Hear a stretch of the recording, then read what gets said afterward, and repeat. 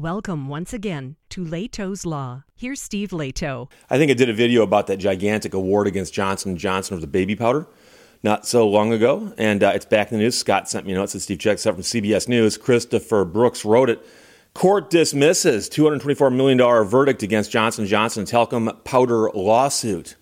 And so, as so often happens, the gigantic jury verdict's been knocked down by a court on appeal. But here it was an appeals court, and it got completely overturned, zeroed out. So there may have to be a new trial to see if there's anything going to happen here. New Jersey courts thrown out a nearly $224 million verdict against Johnson & Johnson that was awarded to four people who alleged in a lawsuit they got cancer from using the company's talcum powder products. The three-judge appeals court ordered a new trial after ruling that expert testimony presented in the lower court was faulty. And those were experts hired by the plaintiffs. Johnson & Johnson was ordered in 2019 to pay New Jersey residents $37.3 million in actual damages and $186 million in punitive damages. The company appealed the decision, arguing that three experts selected to testify during the trial presented flawed or incomplete information. And so when you go to court, if there's a question that is beyond the realm of normal expertise, you can bring in experts to explain it to the jury. So you don't have an expert come in and explain the basic stuff, like, the sun rises and the sun sets. But if you want to start talking about the chemical composition of something and how that interacts with human biology, you bring in some experts. Those could be doctors. Those could be chemists. It could be anybody who's got expertise in that field. However, there are standards that the experts have got to meet to come in and testify, because an expert is rendering an opinion, whereas a fact witness is talking about facts. So somebody who saw something, I saw the car accident, I can come in and testify about the car accident. I cannot testify about the probable reasons for the failure of the brakes in one of those cars simply because I saw it happen. However, if I'm an expert in braking technology or I'm an engineer of some sort, I might be able to. So experts can testify as to opinions, but the opinions got to be well-founded in science of some sort. And that threshold question is often fought about at the trial court level. And so I guarantee you that at trial, the plaintiff said, here's our experts who are going to testify.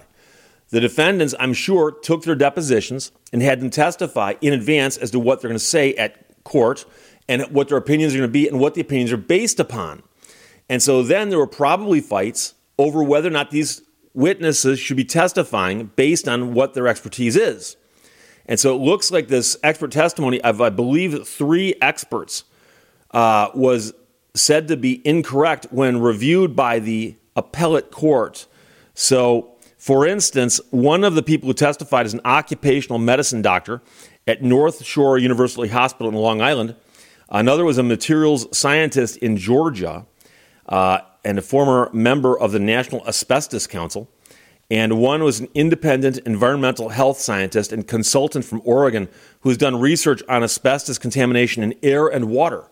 But of course, the allegation here is that it was contamination in talcum powder. So it turns out, for instance, that one witness never concluded that using the talc led to cancer prior to the trial, while one of them did not precisely determine how many times the plaintiffs had used the powder, according to the Johnson & Johnson attorneys. One of them testified that certain minerals found in the baby powder, known as cleavage fragments, can cause cancer, but he based that conclusion on an outdated study that needed further research, according to Johnson & Johnson. So the appeals court agreed with the company's argument that the lower court should not have allowed those three experts to testify. In sum, the trial court erred when it admitted the two witnesses' testimony about the fragments and the one witness's testimony that extrapolated information. The judge wrote, these errors taken singularly or collectively were harmful and require the reversal of the jury verdict. So the plaintiffs can retry this case. Well, both sides can retry it. But if the plaintiffs want to push it, they can have this case retried and see what happens. But they're not going to be able to use these three witnesses, at least not the way they did, and probably going to have to go out and find other witnesses who can testify to what they need testified to, if in fact that can be found. So J&J has spent years battling, and sometimes losing, thousands of lawsuits alleging that asbestos and talcum powder cause cancer. In 2019, a Missouri court ordered J&J to pay $4.7 billion with a B in damages to women who alleged the product gave them cancer. That amount was later reduced to $2.1 billion. So you might go, wow, $2.1 billion verdict, that'd be bad. Yeah, so to 4.7. So on appeal, they got it cut in half, more than half. So Johnson & Johnson maintains the baby powder, which it no longer sells, is safe and does not cause cancer. A U.S. government-led analysis of 250,000 women, the largest such study, to look at the question, found no strong evidence linking baby powder with ovarian cancer, although the lead author of the analysis called the results very ambiguous. Very ambiguous. So it's kind of like, well, it didn't prove it, didn't disprove it. So in 2020, the company recalled 33,000 bottles of the stuff after the Food and Drug Administration found a small amount of asbestos in a bottle purchased online. Later that year, J&J said that 15 tests of the same bottle of baby powder conducted by 2 laboratories found none. So that's always the interesting thing. When one expert reviews something, goes, I tested this sample and found such and such. Well, another expert comes along and tests it because I found nothing. So one of them could be mistaken, or did something change in the meantime? Or were they using different tests? And so this is all the kind of stuff that you'd argue about in court. Meanwhile, the worldwide vice president of litigation at Johnson & Johnson said in a statement to CBS Money Watch that the appellate court's decision resoundingly rejects, again, the junk science advanced by purported experts paid by the mass tort asbestos bar. And by the way, that's one of the questions you'll hear every expert ask in court. Isn't it true you're being paid to be here? And I've seen an expert go, yes, counselor, and so are you. Yeah, I'm an attorney. I get paid to be in court. But here, you're a scientist or a doctor or whatever it is you normally do. You normally teach in a classroom, or you normally see clients. And here, you're just sitting here testifying and rendering an opinion and being paid. How much are you being paid? And you discover that some of these witnesses are being paid these crazy amounts of money. And also being paid to fly all over the country and put up in nice hotels and stuff. And I actually saw, and I'm not making this up, I actually saw an expert witness in a case once who, when asked the question, isn't it true you're being paid to be here, said, yeah, so are you. And the attorney said, yeah, okay, but you are being paid for other things as well. And the witness goes, like what? And the attorney goes, you were given a plane ticket to fly out here, weren't you? And she goes, yeah. He goes, who paid for that? And she goes, I don't know. Guy goes, you have a plane ticket, you don't know who paid for it? She goes, yeah. The attorney goes, well, how'd you get the plane ticket? And she goes, I just went to the airport and said who I was, and they gave me a ticket. You didn't pay for it? No. But someone did pay for it, yes.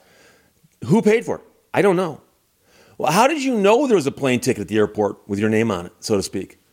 And she goes, my secretary told me. But did your secretary tell you who told you that there's a ticket out here with your name on it? No.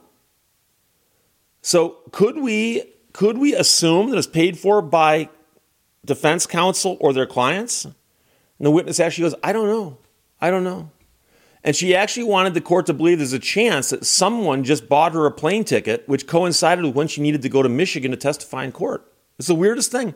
And so once in a while, someone will give a really dumb answer in her testifying and decide they've got to stick with it, despite the fact that she could have said, of course they paid a plane ticket. Otherwise, I have to drive out here from Seattle. It's a long drive. Yeah, plane ticket's not that expensive. Instead, she's like, I don't know who bought the plane ticket. It's one of the craziest answers I've ever seen in court. The judge is even like, what? Like, seriously? And that was a professional witness. She testified in hundreds of cases before. So, but here, this is interesting. And obviously, it's good news for Johnson & Johnson if you're a stockholder. Saved them a ton of money. But the court has dismissed the $224 million verdict against Johnson & Johnson in the talcum powder lawsuit.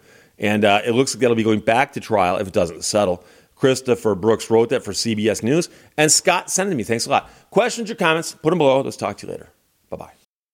Thank you for watching Leto's Law. My optimism wears heavy boots and is loud.